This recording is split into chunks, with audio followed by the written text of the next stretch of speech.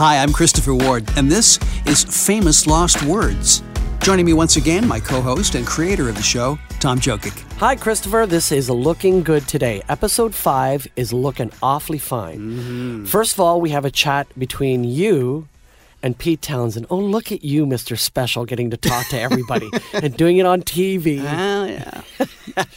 It's a pretty interesting interview. Yeah. We should remind people, by the way, if people don't know any of our bona fides, if we can call them that, of course, Christopher was the longtime VJ, one of the very first VJs on Much Music, and you did so much work between Much Music and City Limits, and you've interviewed so many hundreds of people over the years. And I myself, I'm pretty much just a guy who looks after the interviews that are on CD and reel to reel and DAT here in the building. I'm not much of anything, but I've been a part of a bunch of interviews myself, and I've done a few myself. So it's this is a music lover. Why I am, and this is a real labor of love what we're doing here, and that is uncovering some of the greatest interviews that we've ever heard or been part of. And like you say, the first one is going to be with Pete Townsend. We've also got a chat with a person that doesn't get a lot of attention anymore, Pat Benatar. Mm-hmm. But she's still around. She's still performing. Oh, yeah. And this is a great little chat with her. It catches her at a very interesting sort of turning point in her career and life. That's right, because she's thinking of making some life changes at that point. Mm-hmm. So that is very interesting.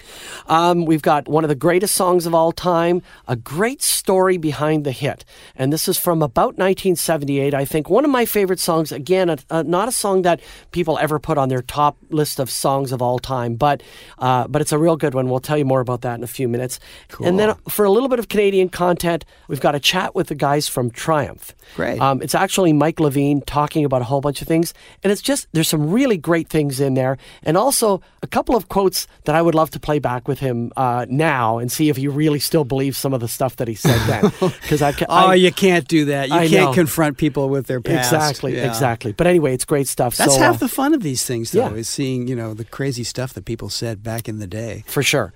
First, let's start with Pete Townsend. Mm-hmm. Well, in 1989, The Who did a 25th anniversary tour that brought them to Toronto. Now, my boss at Much at the time said, "I've got good news and bad news, Christopher.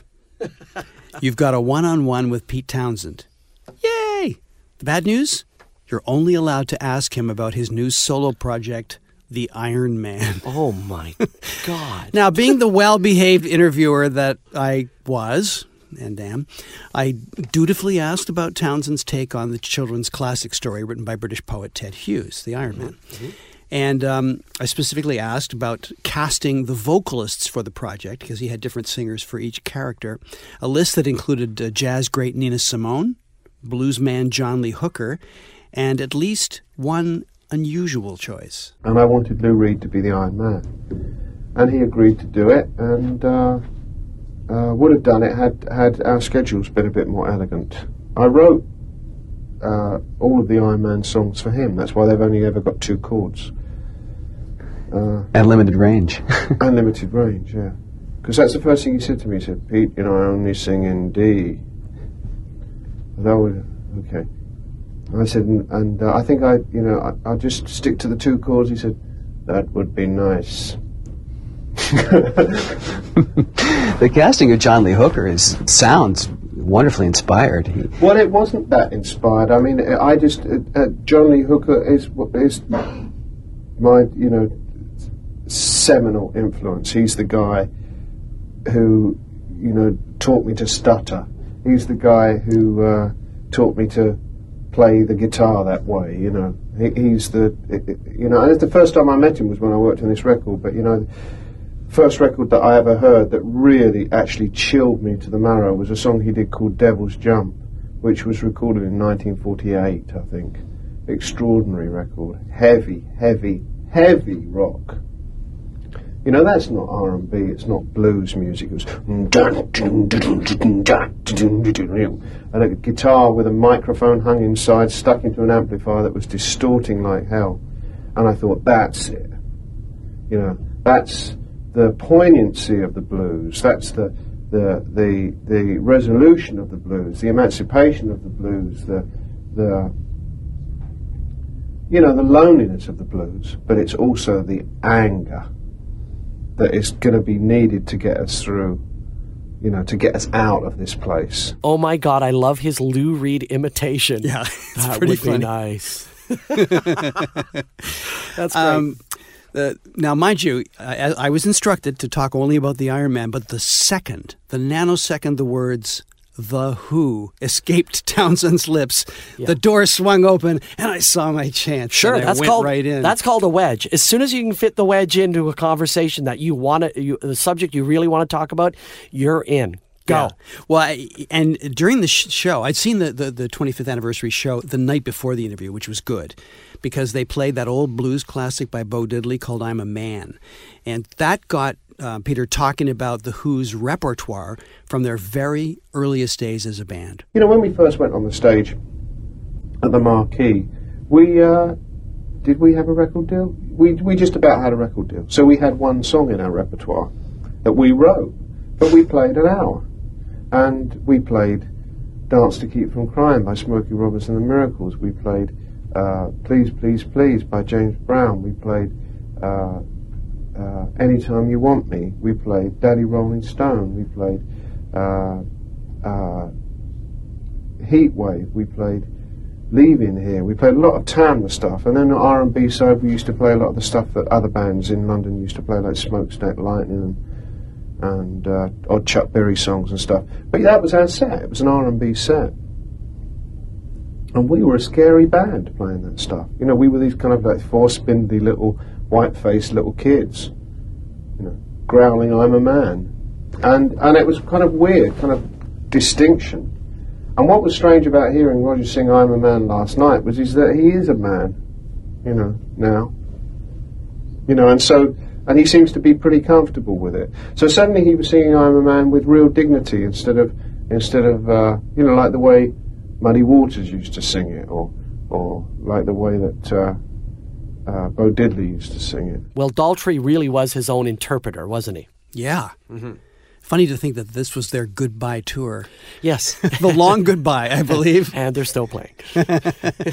Well, why not? You know, people love the music, and as long as they have some enthusiasm to get up on stage and play it, then to me that's fair. However, I asked him, as you'll see, because I think we include the question here in the quote, about what the show meant to him and to the audience and that sort of transaction between the two. I felt that it was like the last night's show was like a gift to the audience, and I'm wondering what you get back from the audience in a situation like that. Not very much.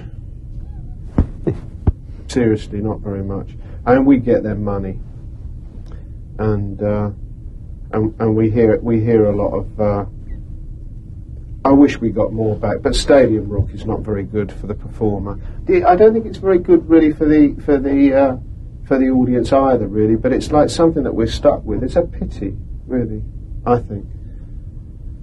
When we go on in daylight, in fact, I hate it because you can see the audience. You can see them all in there in their Who t-shirts, kind of waiting. You know what's going to happen now, and confused and trying to find their seats, and you know, surreptitiously getting out their joints and sort of thing. Maybe it'll be better now. And then when the lights go down and it becomes a little bit more like theatre, slowly but surely it starts to grow into something. It's nice to hear you say it's a gift to the audience, because that's really, really what we want to do. I mean, we want to do that, but we also want to make ourselves happy as a gift to the audience, because so much of The Who's performing career and recording career has been tortured, you know, and I think there's a feeling that, you know, maybe that our fans are kind of weird because they want to see this band suffer, and I think, you know, what these people suffer, you know, they want to see blood being spilt or whatever. I don't think that's really been what has motivated Who fans. I think what's motivated the serious Who fans is that they know the secret. They know that if you look below the surface, you know, if you go past those, you know, wild stage shows of the late 60s, early 70s, that what you come to is a band that wrote silly little songs about, you know, I don't know what sex I am, or you know, I really want my mummy back now, you know, and that those things are what, you know, when you're a big tough adolescent, you know, and you're drinking maybe 10 Budweisers a night, you know, and smoking 4 or 5 joints a week, and and and then a couple of years you're going to do the really serious stuff, and maybe beat somebody up last week, and you've been laid 15 times. In fact, you haven't been laid at all, but you've been laid 15 times. What you're going through is you're desperately trying to, take this kid, this child, into adulthood, and you're trying to find out what you've got to leave behind and what you can carry on. And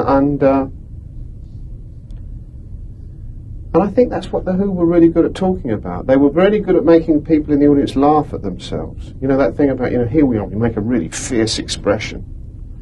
And but people know underneath that, we're making this really fierce expression, but really we're complete wimps. Because the only thing that we ever beat up is hotel rooms. Oh my God, that was both the best and worst thing I've ever heard. He was so cynical at the beginning. Yeah. What do you get from the audience? Nothing. We get money, and it's awful, and we hate these big stadiums.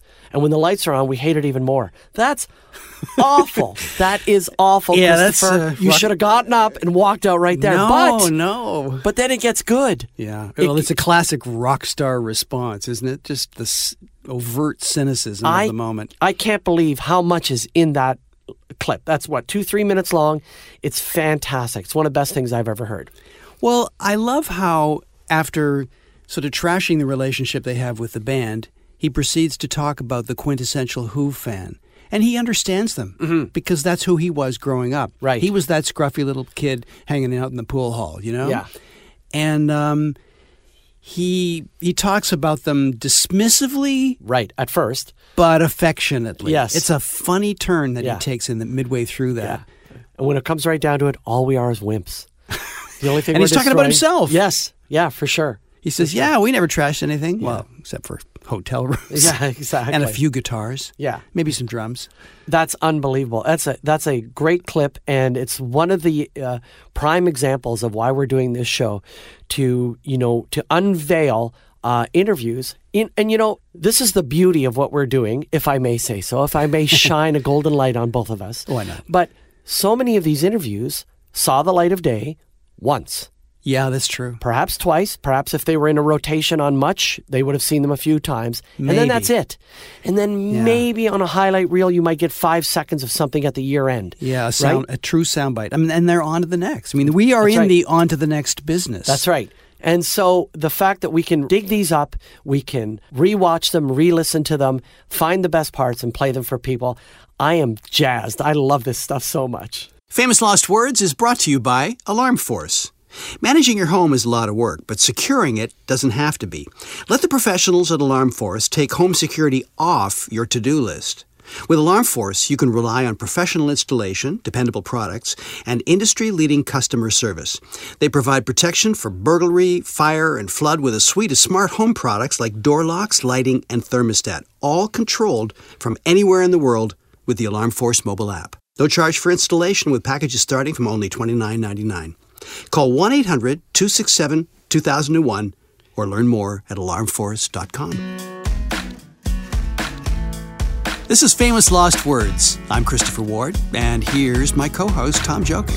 Yay me, yay Christopher. Okay, so sorry, I know I sound like got it over my trousers, man. What the... Okay, so what we've got now is a chat with Triumph, okay? Oh, boy, what's the date stamp on this? Early 80s, I believe, and it's a chat with Mike Levine. And do you know Mike? Do you know the guys from Triumph they're at all? great guys. Yeah, now there's a lot of history with those guys. To say the least. Isn't there? Okay. And so that's why this particular clip, this very first clip, is kind of funny and kind of sad. Okay. Because Mike Levine talks about one of the most unique things about the band and maybe its greatest strength. We've never had a fight amongst ourselves. That's amazing. We have never had what would be called a fight. We've had disagreements, but they sort themselves out. But we've never actually gone to war. And we had managers for a while. We went to war with them. We always fighting with the record company, but we never fight with ourselves. And I think that's the key to just staying together. The key to any kind of success we've had is just you're there all the time. It's not like you're breaking up or you're changing members or you're doing any of that. Everything is consistent. Okay, So did you get that? They never had a fight. Well, we know what happens eventually. Rick leaves, and I think it has a lot to do with ownership of the songs and songwriting and all that. And there was a big kerfuffle between those guys after they split up, to the point where it looked like they would never, ever get back together again. And of course, they did. They did a tour, I think, around 2008, where they were going to Sweden and everywhere. But they did finally patch things up. You know, I don't know the personal stuff behind any of that story, but it occurs to me, having seen Rick solo, that he had so much other stuff going on musically that he would want to express and explore, that a breakup would be inevitable. Oh, I see. Okay. So he really would have wanted to express himself more artistically and go off in different directions that would not have fit the band. Well, yeah, because the idea of what Triumph is pretty narrow. I mean, it was great and people loved it, but he stepped out so dramatically from that.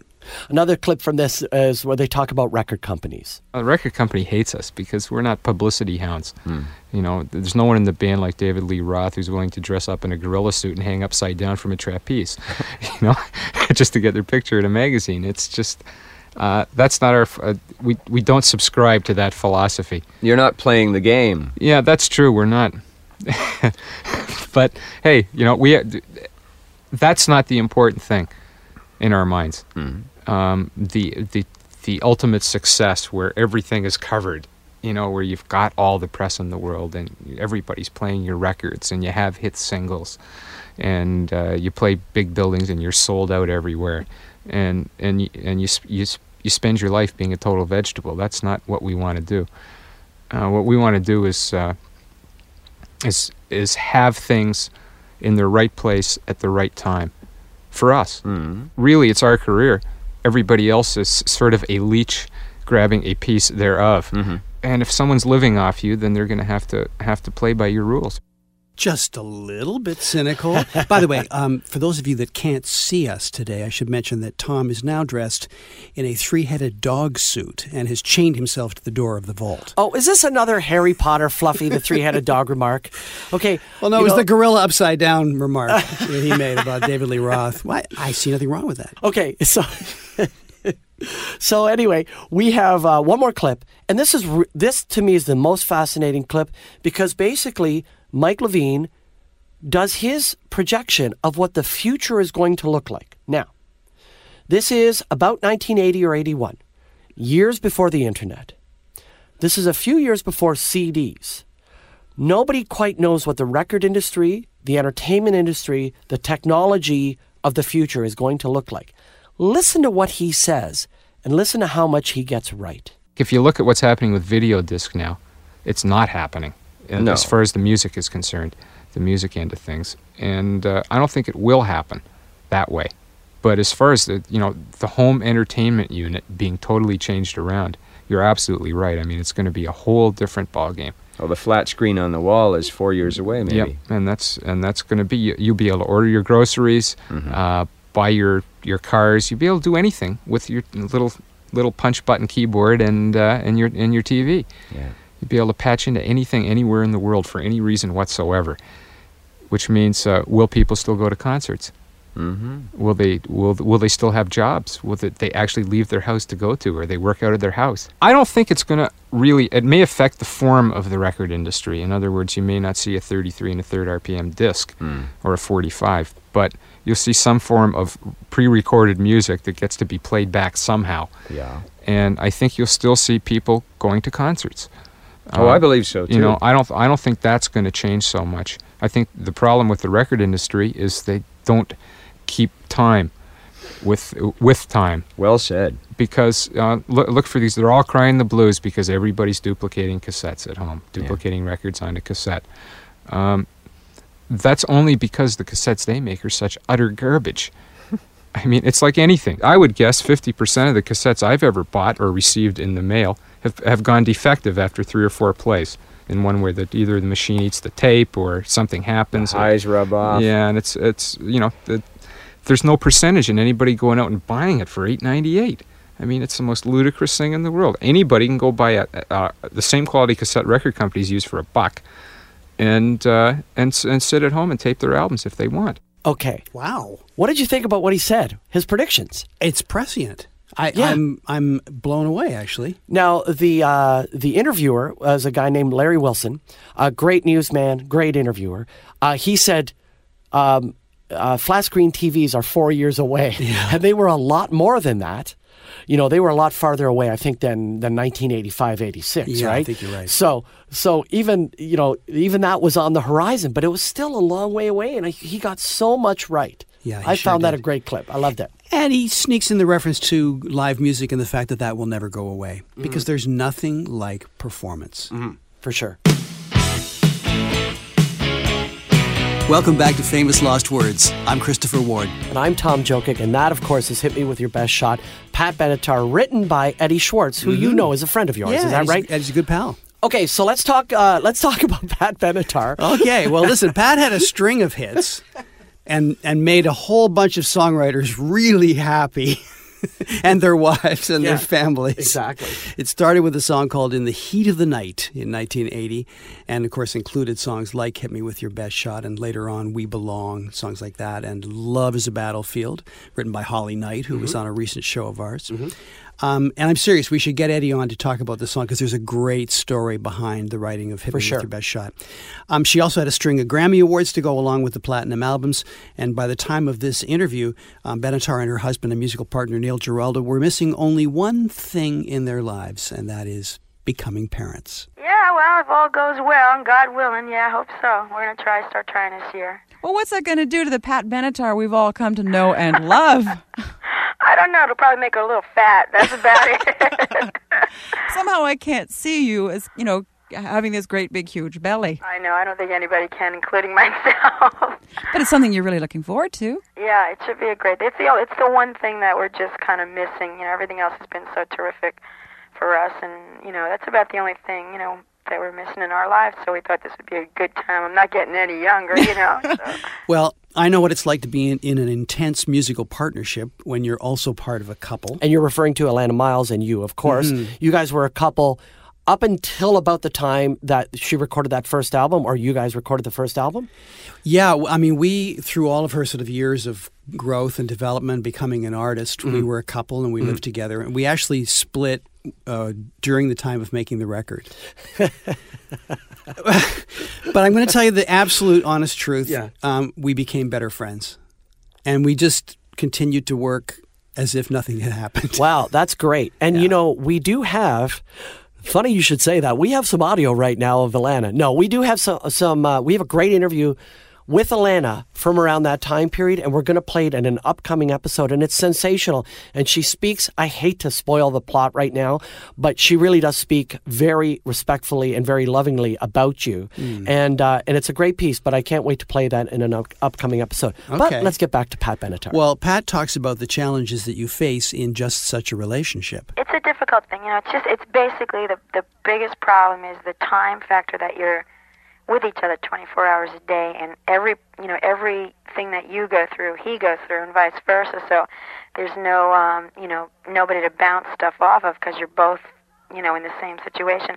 But I don't know. It seemed that when we took the vacation and we took the time off, and we had a lot of time to think about how to work it out, and it just seems to be better now that we're married. I guess it's just one less thing to worry about. When your relationship is stable, everything else seems to fall into place. So Benatar was in the first wave of MTV stars, an era when every move you made seemed to be captured on camera, and maintaining your rock persona 24/7 could be challenging, never mind how it might be affected by being a wife and a mother.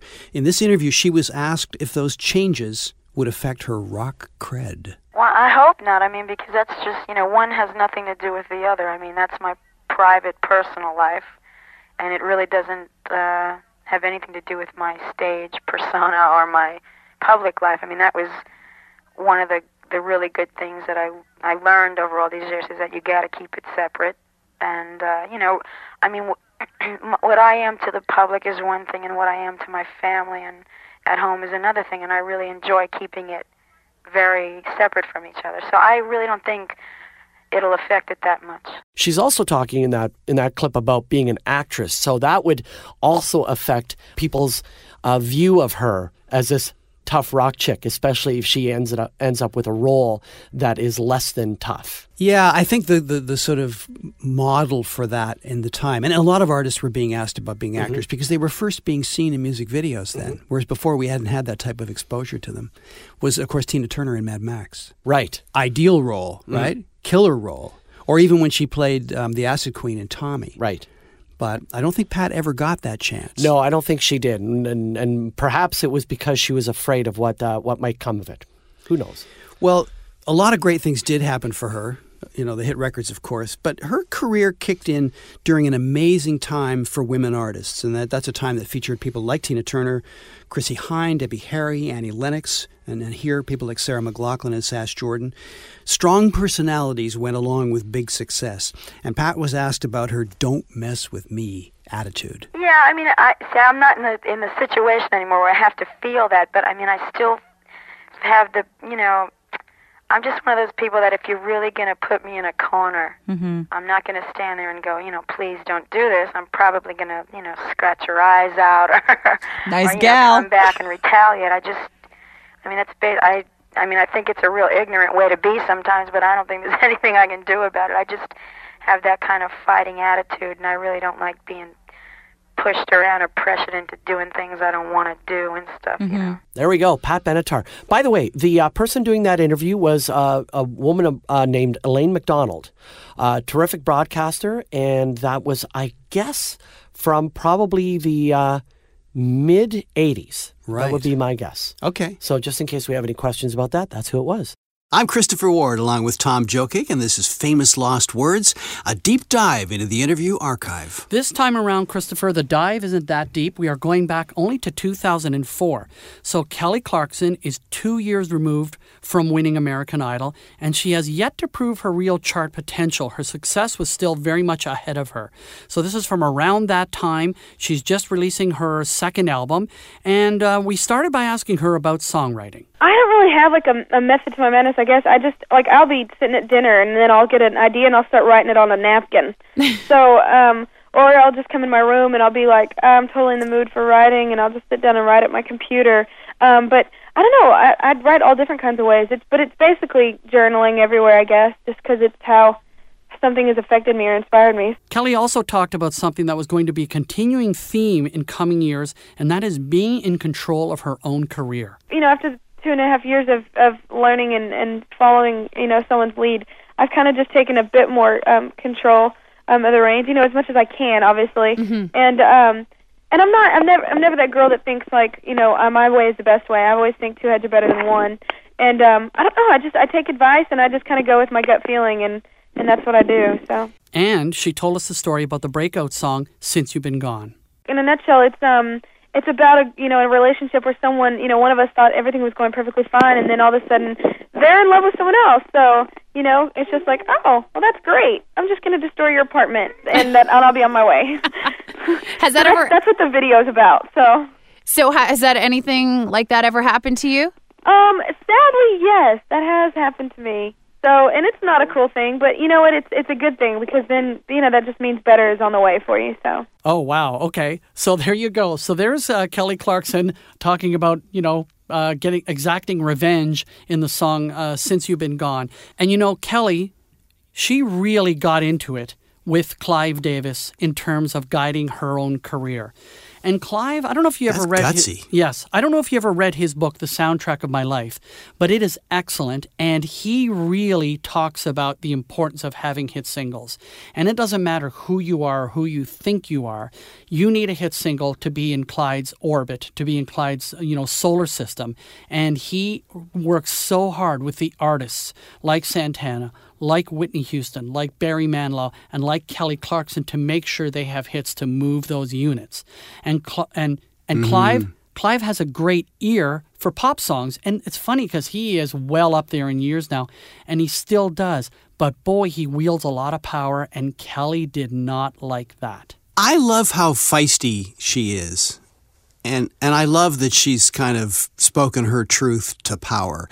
I mean, she's had, you know, public battles with Dr. Luke and with Clive, and you know, these are like hugely powerful men in an industry that, even though you might look at the charts and say, well, women have their place, when you get behind the scenes, it's still a male-dominated industry. Mm-hmm. And I love that she has stood up for what she believes in. And, one of the things about it is I think that it kind of all eventually comes out in the wash. And in other words, all the proof is in the length of her career.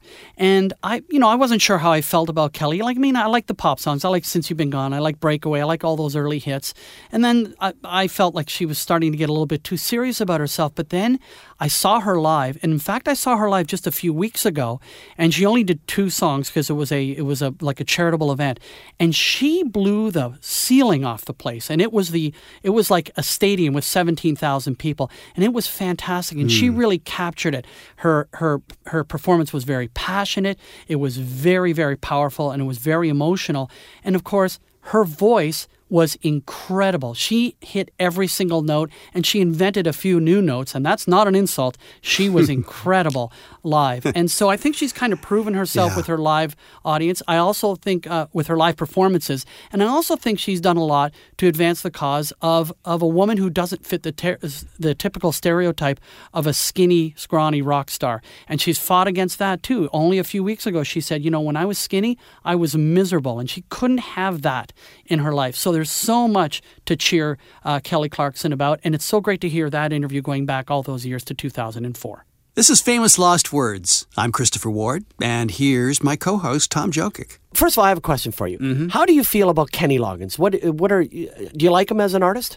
He's a fantastic singer, and I was a big fan of Loggins and Messina. To me, the solo work, hit and miss. Oh, really? I found his solo work really creative, very inventive, sounded great on the radio, but he lost me at Footloose, right? That kind of stuff, when it became really poppy and really basic, I just didn't like it as much. So that's why I've chosen this song, and it's This Is It. Now, This Is It, when you hear this song full on, from beginning to end, it is a complicated song, co-written by Michael McDonald and Kenny Loggins. But the really fascinating thing about this song is what the song is about. So here's Kenny telling that story. The dedication is to my father, which is basically because of the song, This Is It.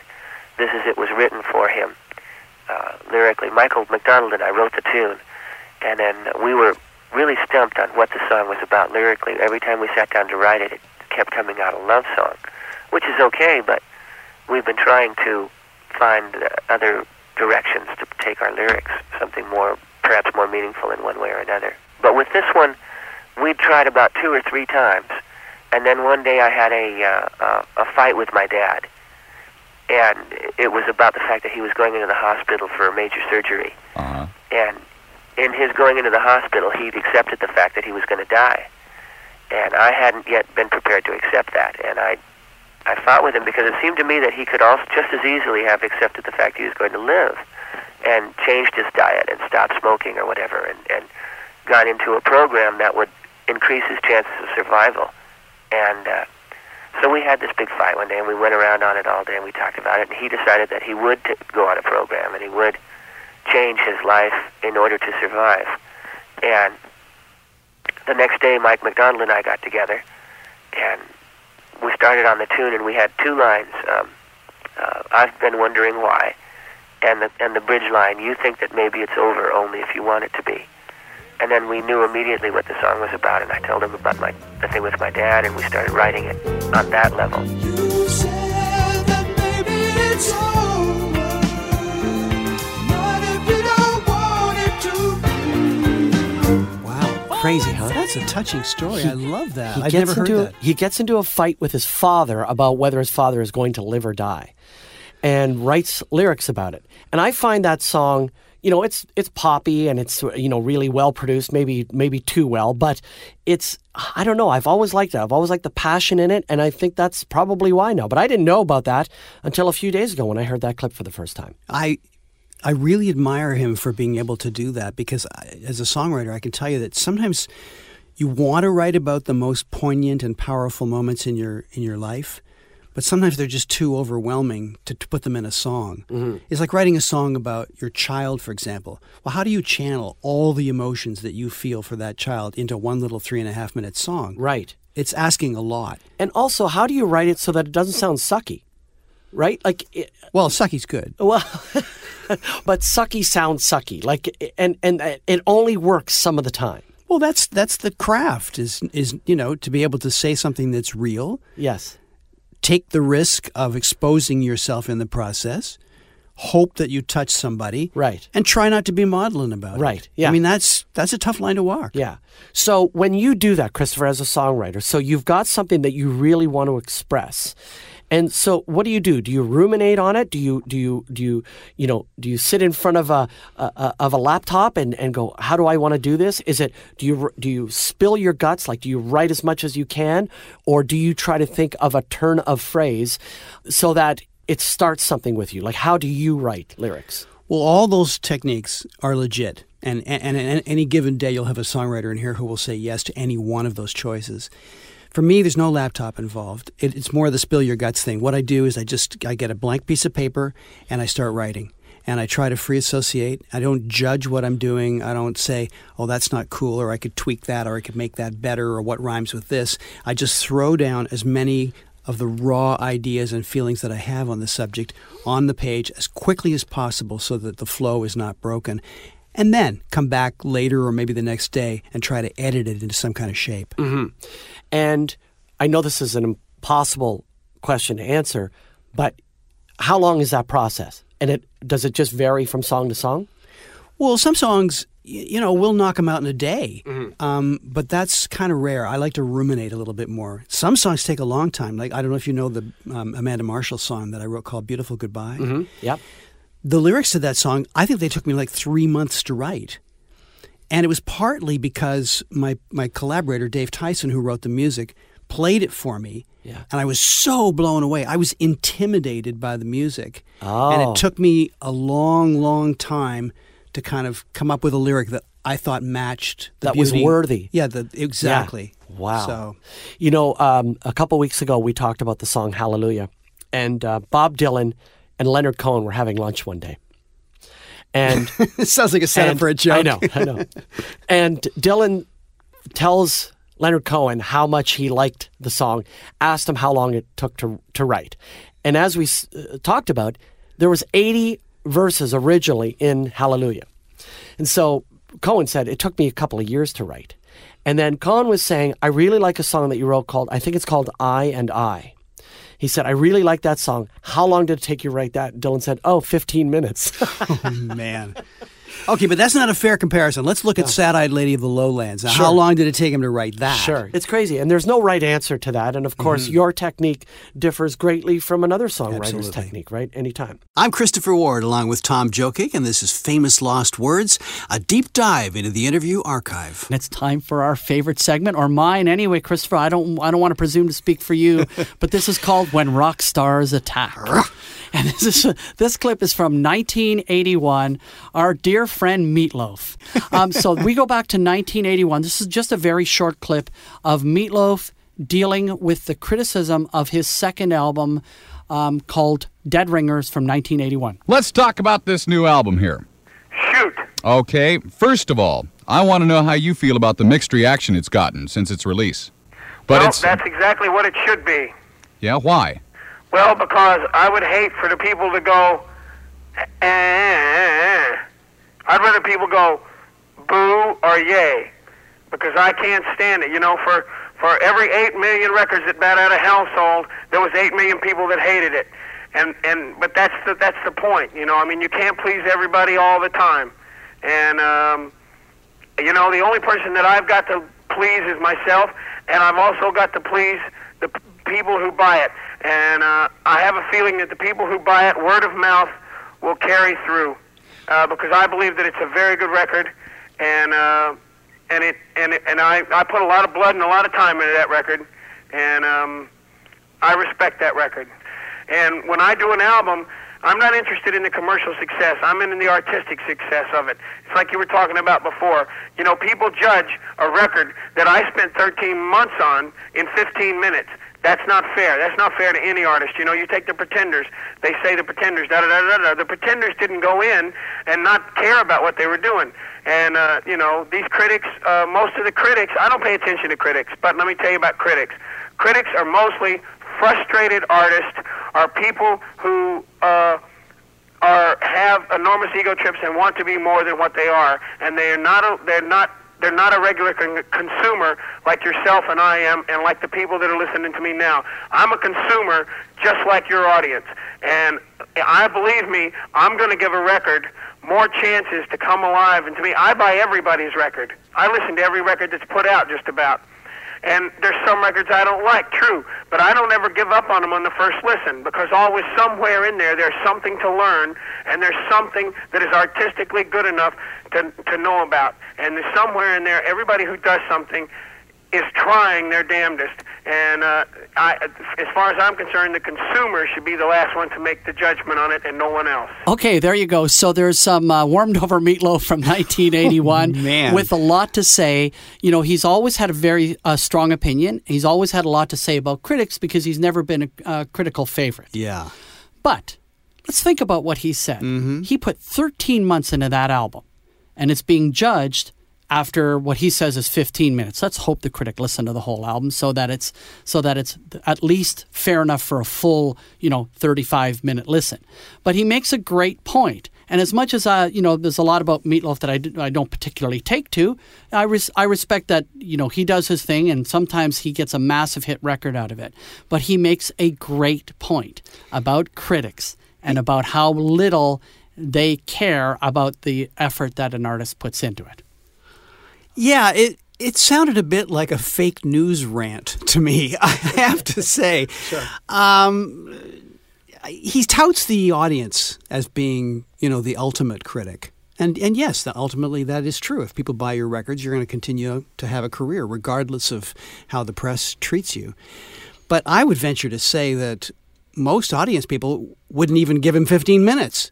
That they're going to listen, to one song, maybe the single, mm-hmm. and if they like it, they'll go, oh, okay, I'm interested in hearing the rest of the record. Mm-hmm. Unless you're hardcore. Right. There are certain bands, for instance, now that still people will buy their whole album, whether it's Adele or Coldplay or whatever. But most artists are living single to single, and I think Meatloaf may have been one of those artists. Mm-hmm. So if he got 15 minutes of patience from a critic or somebody in his audience, I'd say he'd have to count himself lucky.